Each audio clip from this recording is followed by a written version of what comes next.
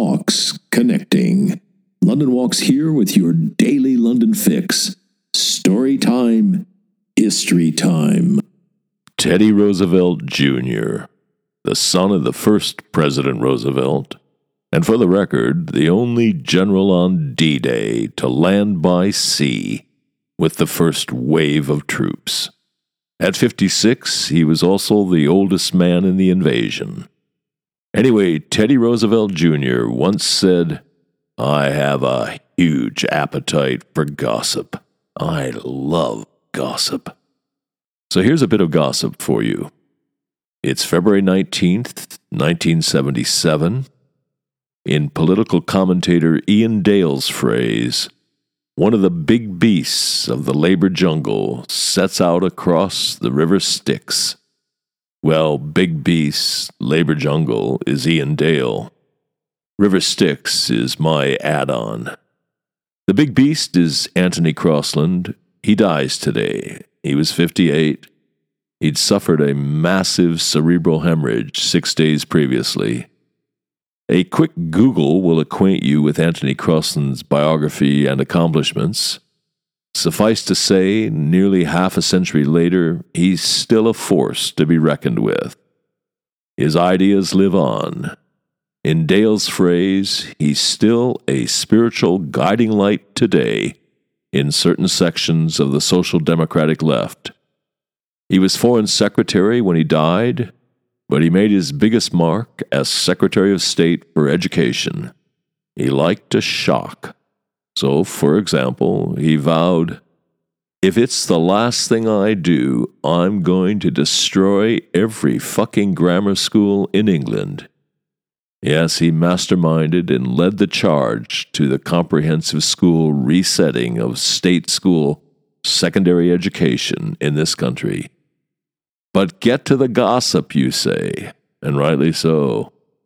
According to Ian Dale, though it's pretty much common knowledge, Anthony Crosland was a man of prodigious sexual appetites and had numerous adulterous affairs, including one, reportedly, with Roy Jenkins. An even bigger beast in the British political jungle, Roy Jenkins was Home Secretary, Chancellor of the Exchequer, President of the European Commission, and a member of the so-called Gang of Four prominent politicians who issued the Limehouse Declaration calling for the realignment of British politics, the next step of which was the formation of a brand new political party, the Social Democratic Party. And the idea that those two big beasts, Anthony Crosland and Roy Jenkins, were lovers, well, that's especially tasty gossip. A dollop of special sauce that brings out all kinds of flavors when you get to the end of the Dictionary of National Biography entry on Anthony Crosland and discover that it was written by Roy Jenkins. So let's hear it for big beasts, be they the oldest man in the D-Day invasion and into the bargain the son of a president, or a couple of big-hitter British politicians.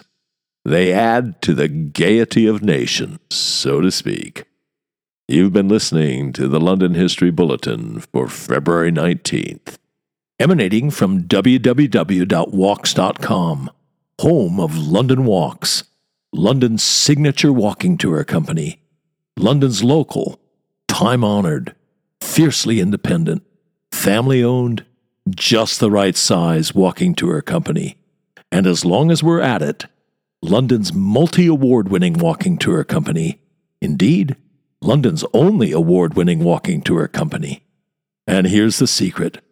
London Walks is essentially run as a guides cooperative. That's the key to everything. It's the reason we're able to attract and keep the best guides in London.